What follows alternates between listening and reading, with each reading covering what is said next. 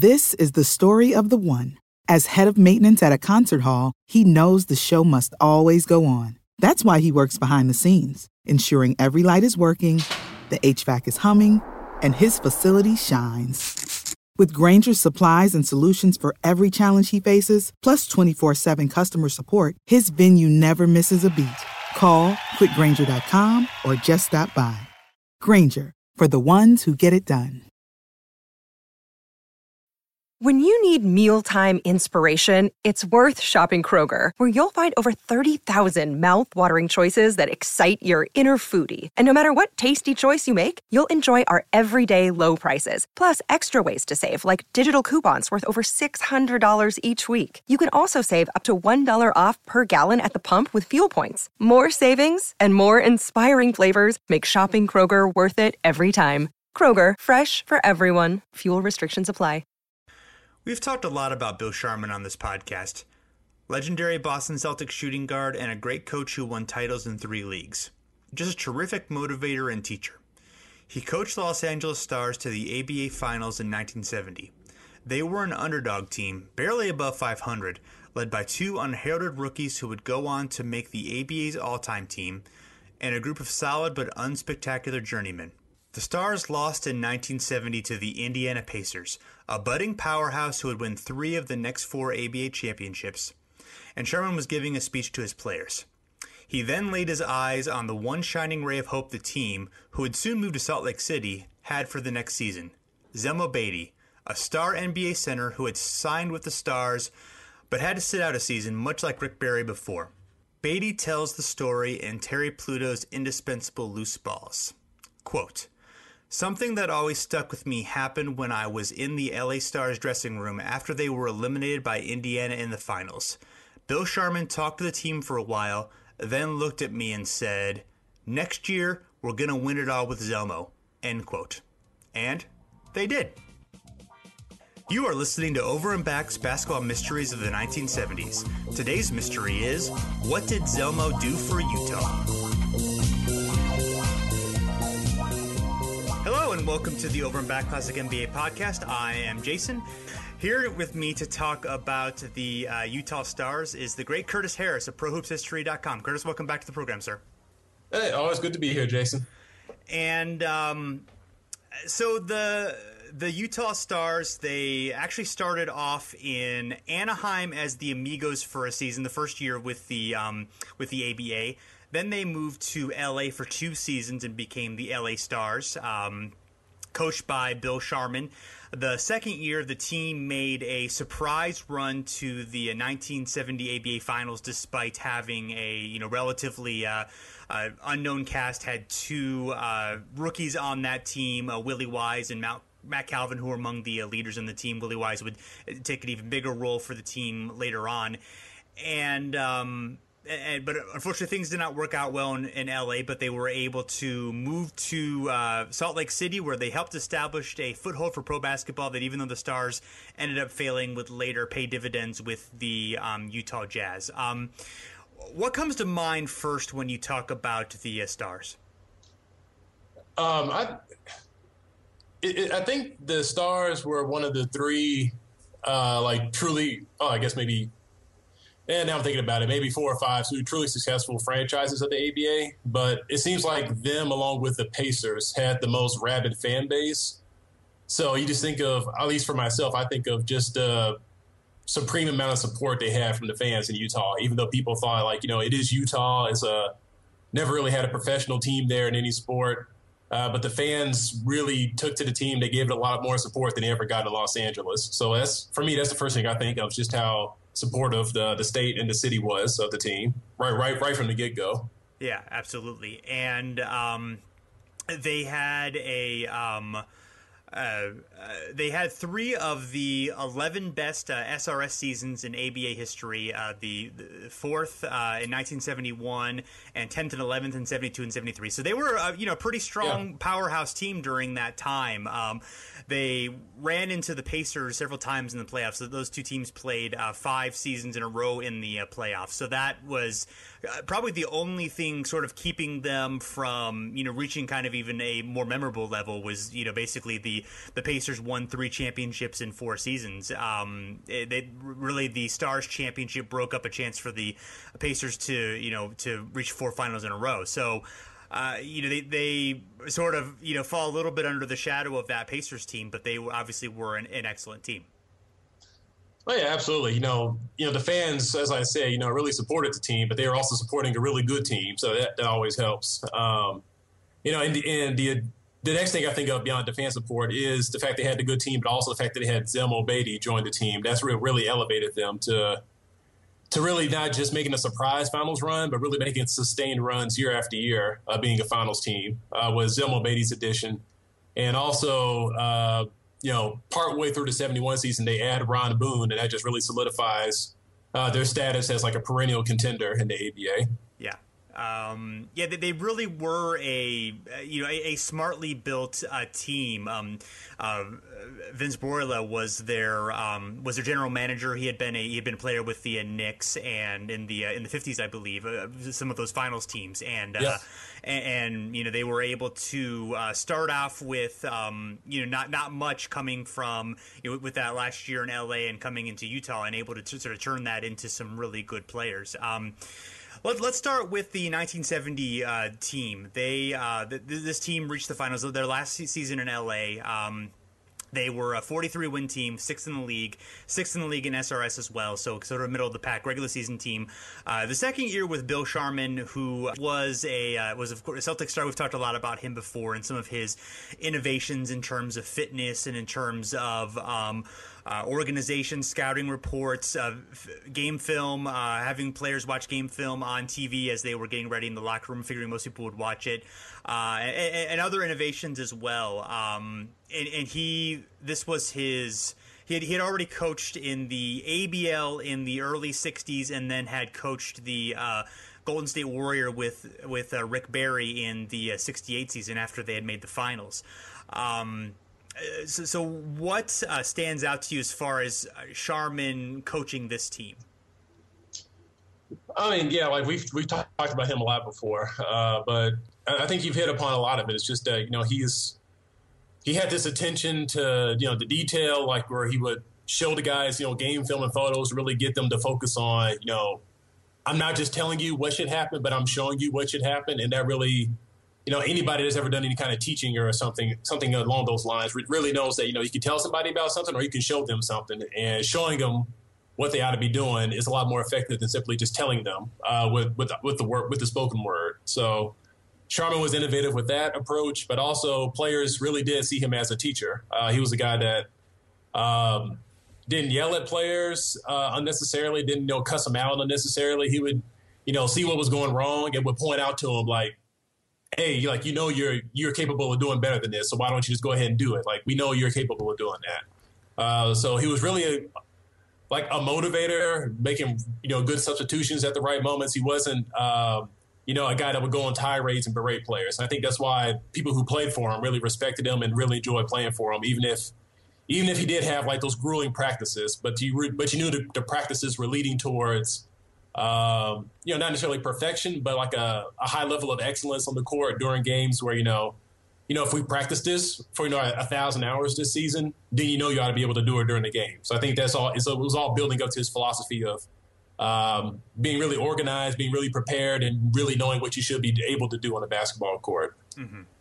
Yeah, and he also was known for having sort of a system of fines and rewards where he would fine guys for certain for letting their man get by them or things like that were happening on the court, but would also reward them if they made a good defensive play, figuring that they could kind of incentivize that behavior in the game. And Zelmo talked about that in Loose Balls of just having it in mind that okay, I want to block the shot, or I want to prevent this guy from getting to the basket just to be able to just even though the amount of money wasn't really that much, it was just sort of the idea of not wanting to be down, or just it's sort of an extra little way of motivating the players, which was clever and interesting for the time. So The first-year team led by a couple of rookies who started there. Willie Wise, who would stay around with the team forever. He wasn't necessarily a huge role on this team, would be a big role going forward. We'll talk about him more in just a few minutes, but I wanted to kind of get through a little bit of the other guys. Mal Calvin, who was a future four-time All-Star, I believe, was a really small but incredibly fast guard, and he was known for his stamina and being a fan favorite, and just had a lot of desire, and was one guy who really blossomed under Sharman.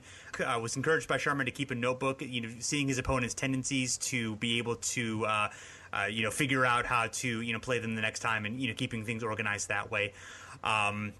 Other guys included George Stone, was nicknamed Rocky, who was an epic three-point shooter with a 30-foot range, but was also a historically bad defender. Merv the Magician Jackson, who was considered very smooth, and was Willie Wise said was a great defensive player for his size. And then they also had a midseason acquisition of Craig Raymond, who was a 6'11 center, acquired from Pittsburgh, and helped spark them to they were 16-22 at the time, and they finished 2 games above 500. So we're a much better second half of the season team. But going back to Willie Wise, he was three-time All-Star, two-time All-NBA, and two-time All-Defensive Team. Really considered probably the best defensive forward in the league, especially once Doug Moe started to age and then retire. And paired very well with Zelmo Beatty, was able to work with him to kind of get open on screens and make that open 15-footer. What stands out to you with Willie Wise? Well, I'll say a little bit about Willie in just a moment, but I feel like Matt Calvin really was just an unbelievable little small guard. And just real quick on him, like, sure, he's one of those players. He's one of those players that, he did play in the NBA after the merger, but he's one of those guys from the ABA that you really didn't see the best of him, because by that point he was 30 years old and clearly on the decline by that point, but. He was an electric little guard. Just as you said, the stamina, the motor, just incredibly fast, like a little water bug on the court.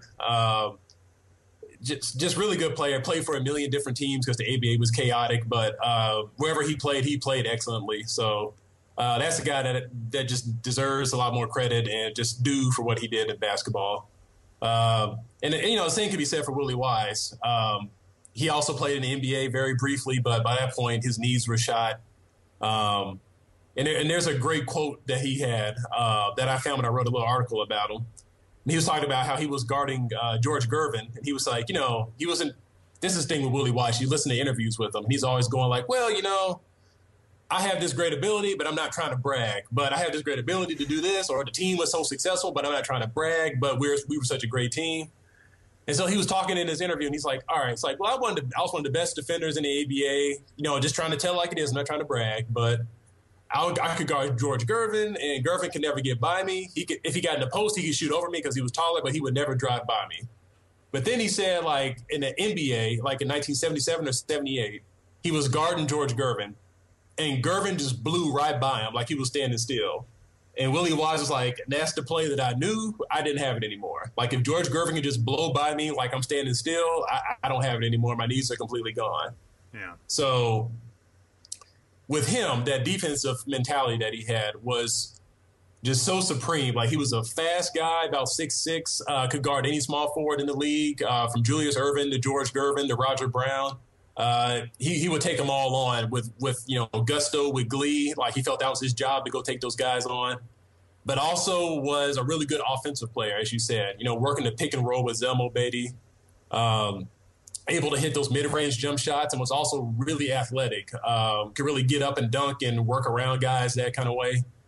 So he was, I would say that he was the linchpin of the Stars franchise ultimately. Although some players, crested higher than him at certain points. I think he was the linchpin. Like, once he went, then the whole franchise was pretty much put asunder. Without him, they really weren't able to contend toward the mid-'70s, and they, of course, fell apart pretty quickly at that point.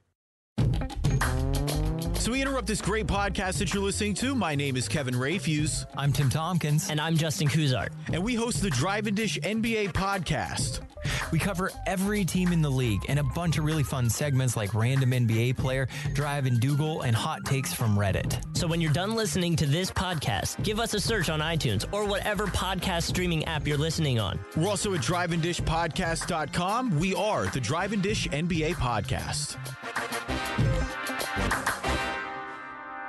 And from what I've read, he also, was sort of a guy who you cheered guys up and had a lot of energy and, had that contagious smile that would, kind of make things lighthearted and make the environment better for his team and obviously led them to some great success. So it's a team that they fed off. I mean, we'll get to all the different personalities, but I'll just say right now, they all fed off each other. It was the right combination of personalities, I think, which. We talk about it in basketball, but I think it should just be, emphasized with this team that, the core trio of personalities really fit well together, really pushed each other higher and kept the team together, I think, really well. Mm-hmm. So in the West Semis that year, they beat Dallas Chaparrals 4-2. They had Glenn Combs and Ron Boone, who would be traded to the team the next season. Then they beat the Denver Rockets 4-1, led by Spencer Haywood, who had one game where he scored 59 points and another game where he collected 30 rebounds and was incredibly dominant in the ABA for the one season he was there. But they were not able to lead them to victory in this series. And then in the finals, they lost to the Pacers 4-2, and Roger Brown just went off in that series. Yeah, that's one of the greatest finals performances that most people don't know about. It was...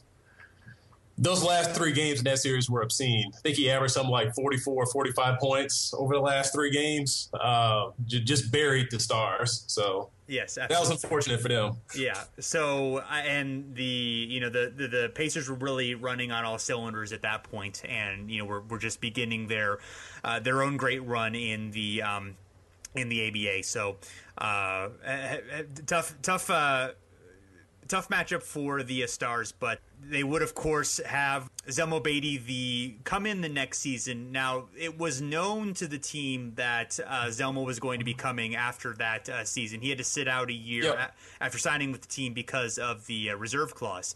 And of course, Bill Sharman after the game is done, he makes the speech where he says, "Next year we're going to win it all with Zelmo," and Zelmo talked about that as being something that really inspired him to want to play for Sharman and to be excited to come to the team. Now, there was some reservation when he found out that the team was moving to Utah, however, which was not not a place that was 99% white, and the Mormon Church had a history of discrimination against African Americans. But Zelmo and his wife toured the city and decided that they would go forward, and it sort of opened up for other players to feel comfortable to playing there as well.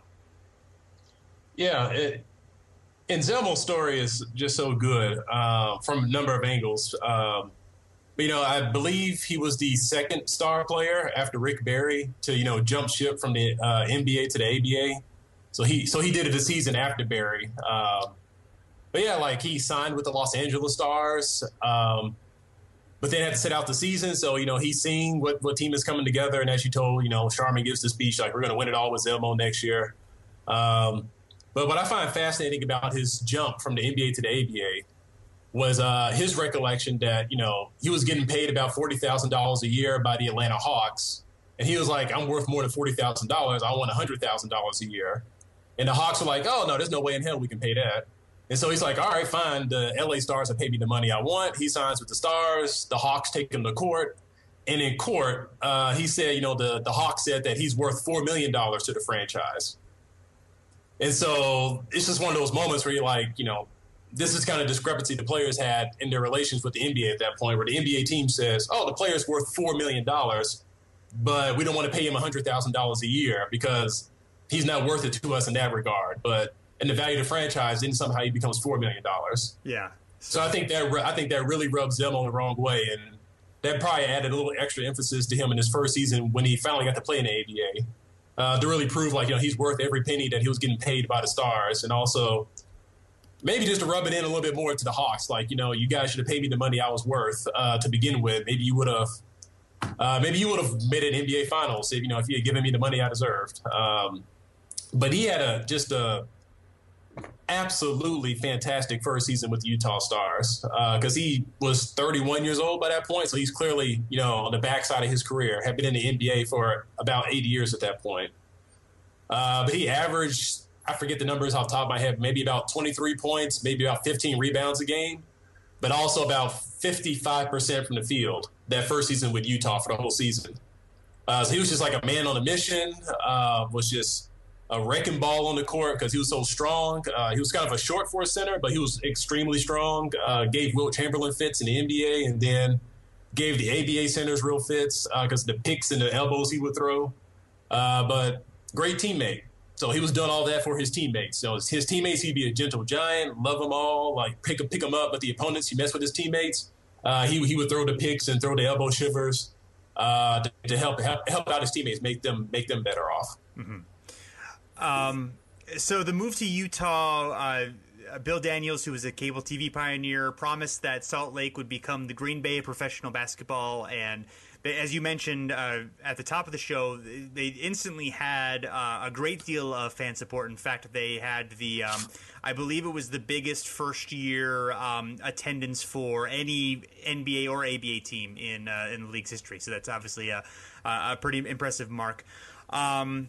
By the way, you were almost exactly right on Zelmo's averages that season. 22.9 points, 15.7 rebounds, and he finished first in the league in field goal percentage and third in rebounding. So tremendous season for him. And he had been, more like a 16 and 12 type player in the NBA. Very good, but not, necessarily among the elite centers. But he did say that a year off was sort of helpful to him. It helped his knees, which are already achy, rest, and and it gave him some extra, oomph for that season. Yeah. He had some bad knees by that point. That year off probably did him well in the end. Just to have the knees just rest up for a whole year. And his NBA numbers were a little deflated because his first couple of years he was playing with Bob Pettit, and the St. Louis / Atlanta Hawks were just always stacked with a good front court. So his numbers were a little depressed in the NBA, but I think when he went to the ABA, maybe the field goal percentage was a little a lot higher than it probably would have been back in the NBA. But I think generally his production in the ABA would have been mirrored in the NBA if he had just a year off like he would have had, or the year off that he did get transferring to the ABA. Yeah, and the role that he took. And the role he was able to play with the Stars. Yeah. So other key players who on that team include Red Robbins, who was called the walking one iron. He was a very tall but skinny player, came from the New Orleans Buccaneers, and was averaged 12.6 points, 11.9 rebounds that season in the post. He was, and Willie Wise described him as a funny guy with a drive wit. He could score when he needed to. He was 6'8", but he was skinny as a rail, and you can definitely see that. Anything stand out to you about Red Robbins? He is like real thin. Like you've never seen anyone that skinny. He was like 6'8" and 200 pounds. It was ridiculous. Yeah.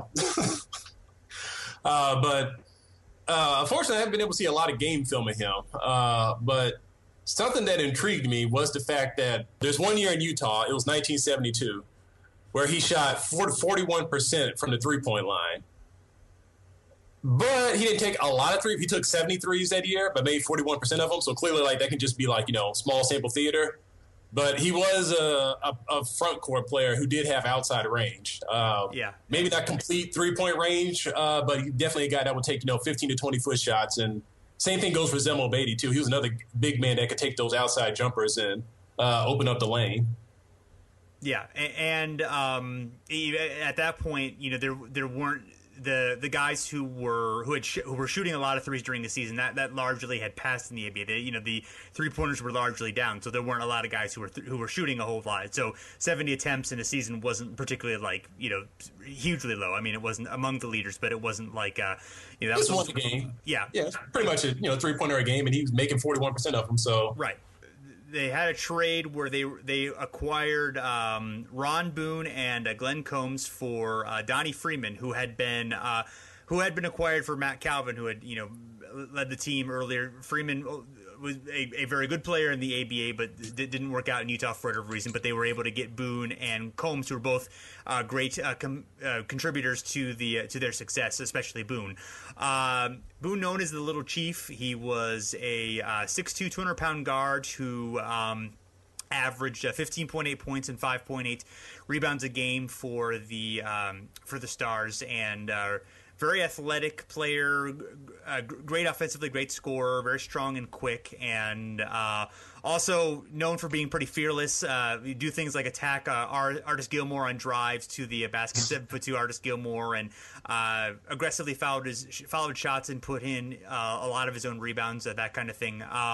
And known for just being able to play every game. He played 1,041 games in a row between the ABA and the NBA, which was the record until AC Green broke it. But Boone played at least 20 minutes in each game, apparently, which Green had. His streak was propped up by several low-minute performances. He had a couple of cameo appearances that, AC Green's Iron Man streak is kind of dubious in my book.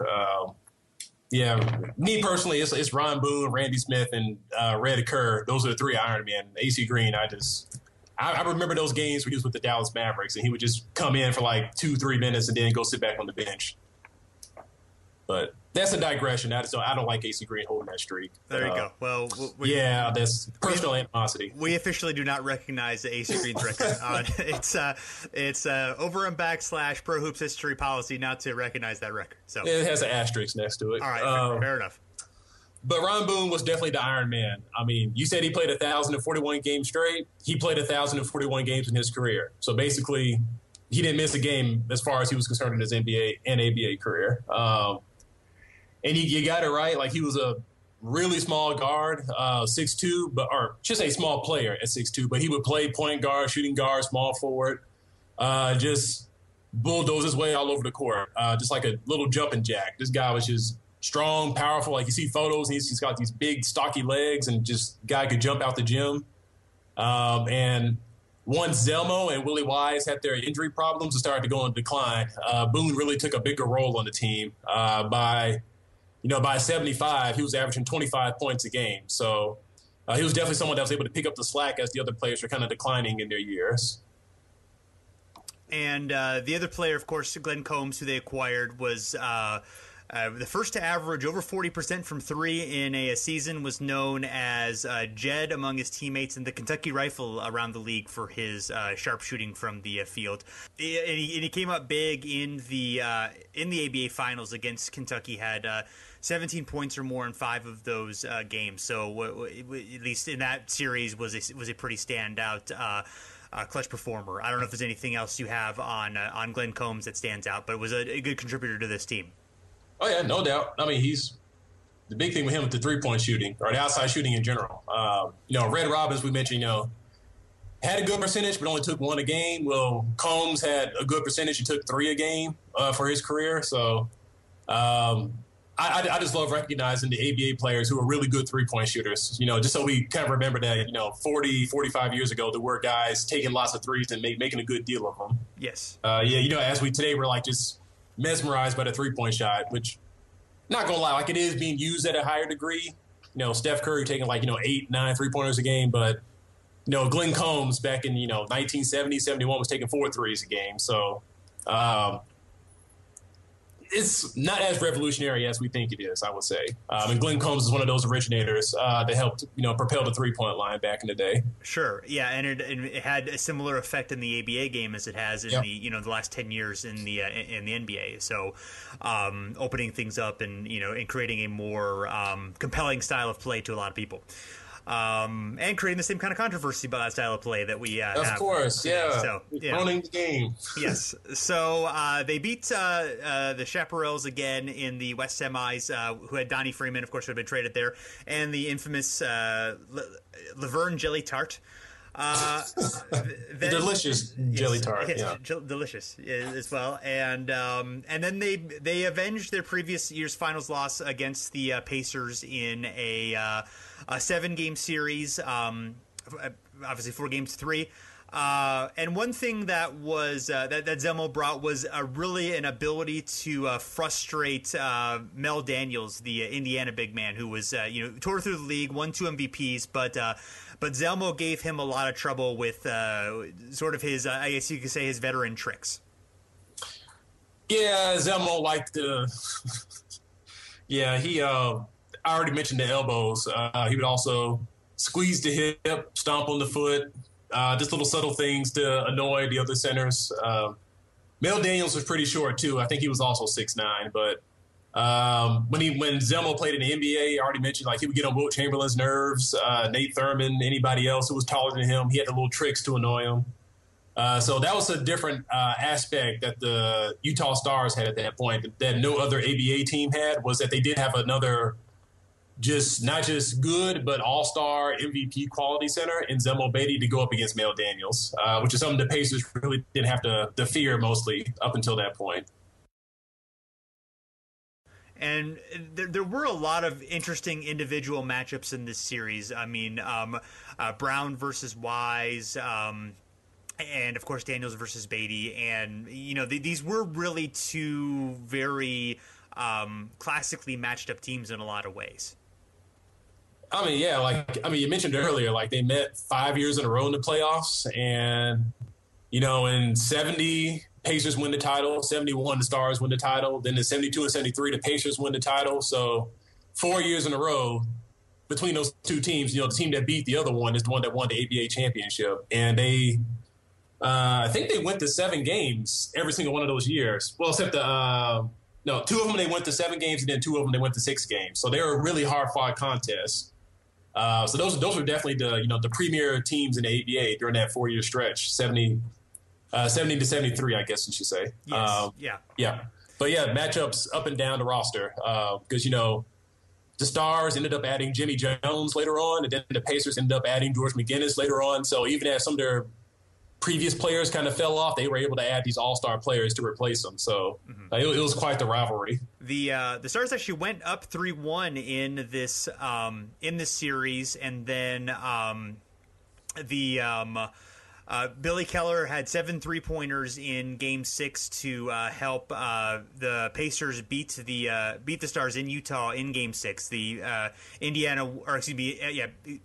the Pacers win a close game 105-102 in Utah. Game 5 had been a blowout by the Pacers. So down to Game 7 and on the road. Yes, on the road in Indiana, and basically one thing that turned the game is that Bill Sharman at halftime, trying to figure out what they could do differently, they decided to put the ball in Willie Wise's hands, make Roger Brown play some defense, which he was not strongly known for, and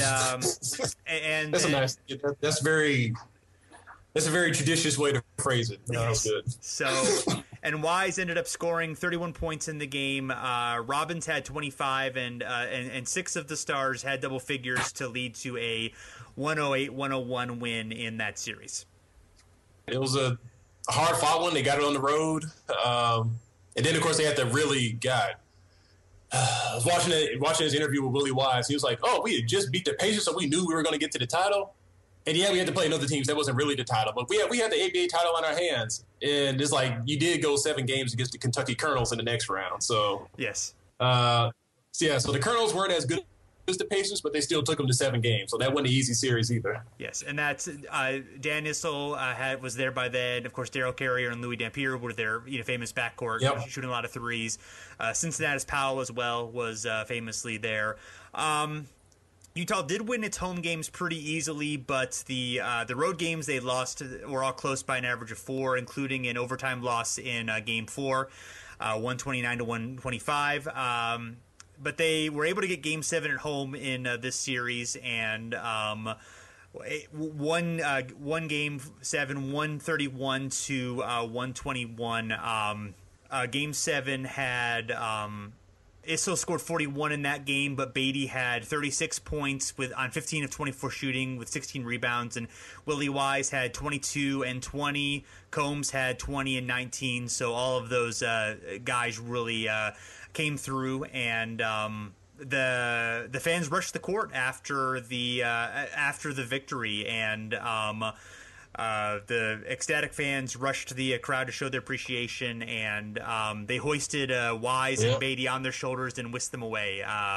Which is quite the feat to hoist Zelmo Beatty on your shoulders and walk them off the court. Yes, exactly. Yeah.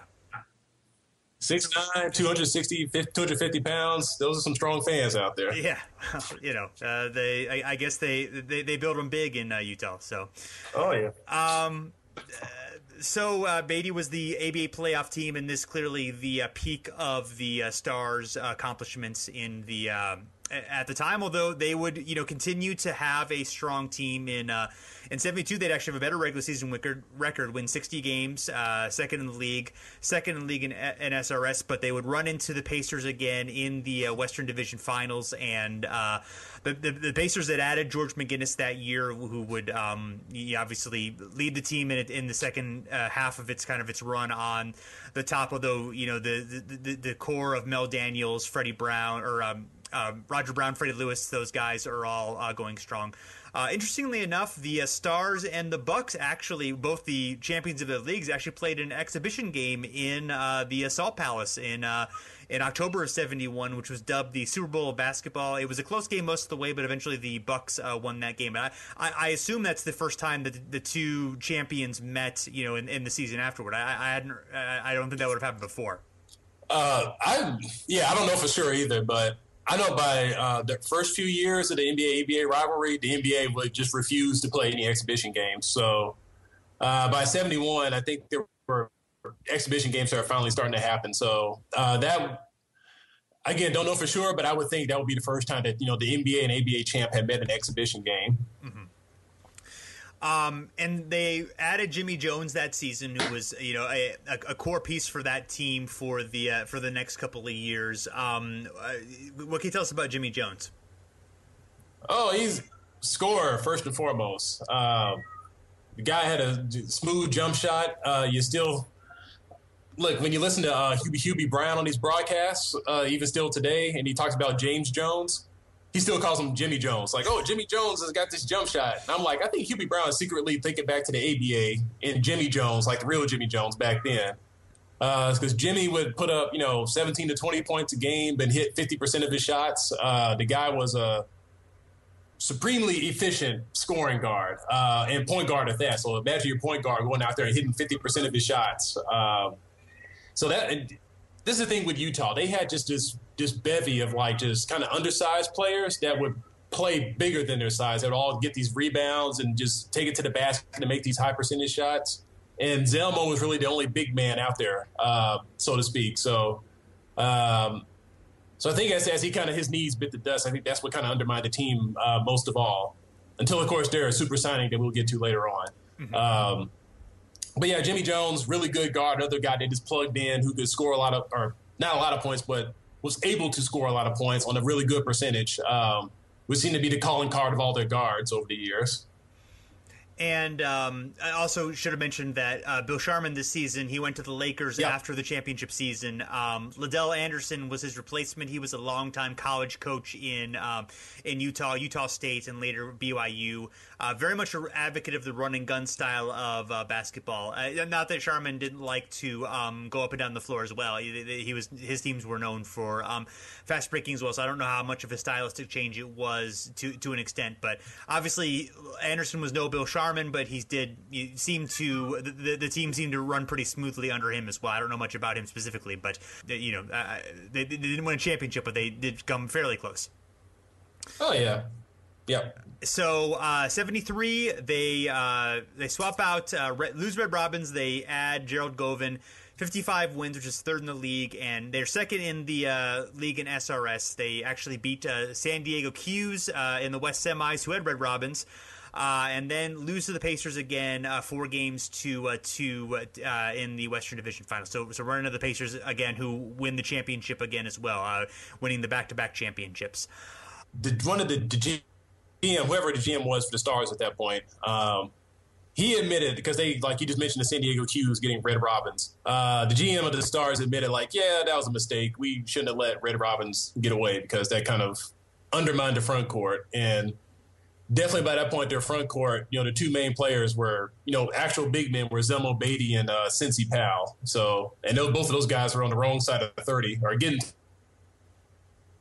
the wrong side of 30 at that point. So, and then Gerald Govan too, another other big guy, wrong side of 30. So Red Robins, someone they could ill afford to lose at the time they lost them. So I think that showed. Mm-hmm. Mm-hmm. Well, they slipped a bit in their record the next season, 74, 51-33, which is third in the league, but their SRS was 6th out of 11 teams in that season. But despite that, they were able to make a run to the finals. That year, they were coached by Joe Mulaney, who had coached the Lakers in the early 70s before Bill Sharman, and also coached a few ABA teams. He got around in the 70s to a lot of different teams. And Zelmo, his play was declining clearly at this point. He had 9 surgeries in his career, and then got into a dispute with the Stars front office and sat out for training camp and the start of the regular season. There was a lawsuit. They both sued each other, and Zelmo, clearly frustrated by the situation, said basketball was a rotten business. They figured once they've drained you all your worth, and they just dump you.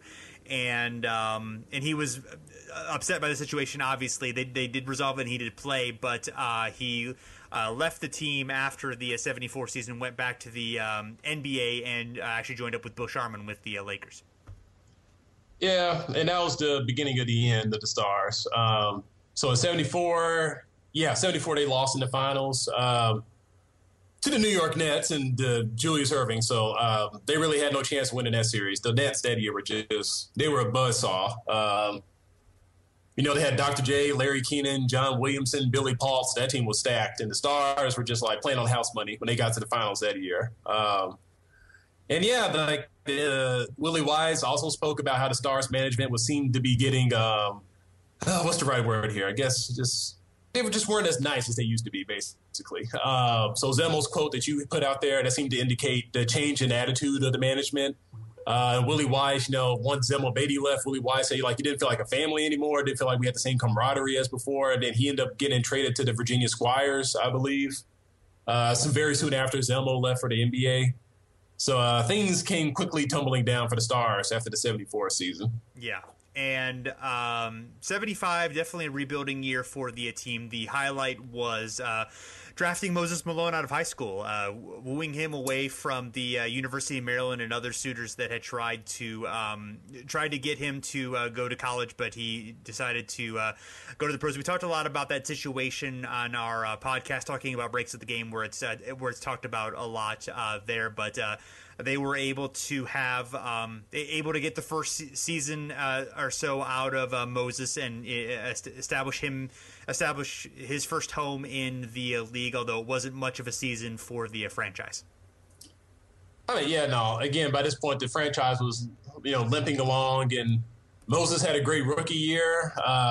Ron Boone, who I mentioned earlier, this was the year he averaged 25 points a game, so he was still going well, but everything else was just coming apart at the seams, basically, for the franchise. And then the next season, it all just completely bit the dust. And they didn't even last the whole year. They just quickly fell apart in 1976. Yeah, 16 games in the season, they completely they dissolved. The team dissolved, and there's a story of an injured Moses Malone, and because basically the guys were all invited to just take whatever they wanted out of the office because they couldn't pay them at this point.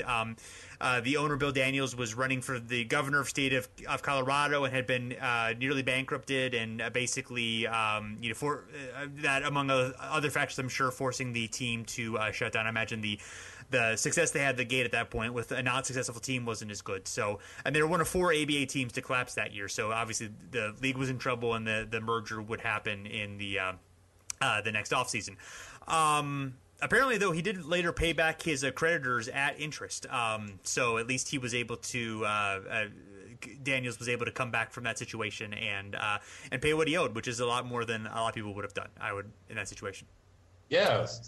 It's more than certain presidential candidates would do. Yes, that as well. So, anything else that stands out about the Stars for you before we go? I think we got it all. It's check my notes here, make sure I didn't miss nothing. But we got it all. We got Ron Boone, got Willie Wise, Bill Sharman.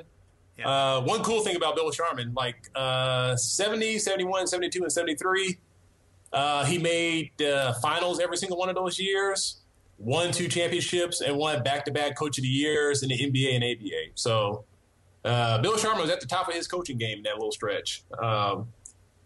And so, I think that was kind of although he did that between the NBA and ABA, but I think that 70 to 73, 74 stretch was the golden era of Utah basketball for all concerned until, 2 decades later when the Utah Jazz really become a real force in the NBA. So basketball fans, pro basketball fans in Utah, the early 70s, late 90s, I think those are the 2 golden periods of what they should consider the 2 golden periods of their state's basketball history. Yes, and obviously I think the success in the early 70s, he demonstrated that Salt Lake was a viable option for the NBA when they decided to move the Jazz there. And Ron Boone is still doing commentary for the Jazz, so is sort of keeps that spirit of the original franchise in Utah alive through his commentary there.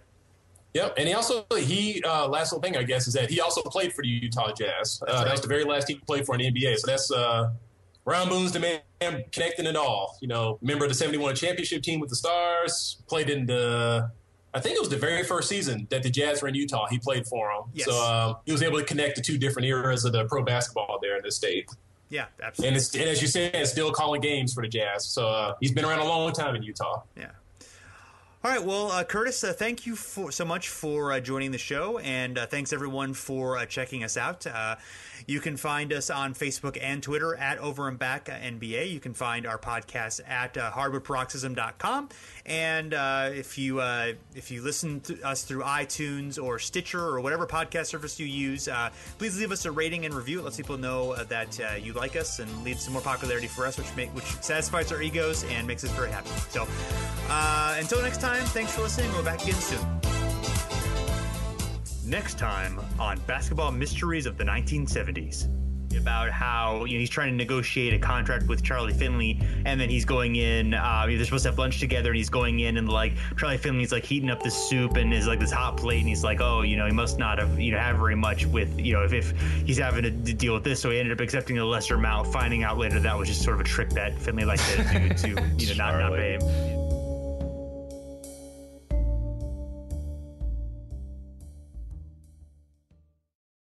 This is the story of the one. As a maintenance engineer, he hears things differently.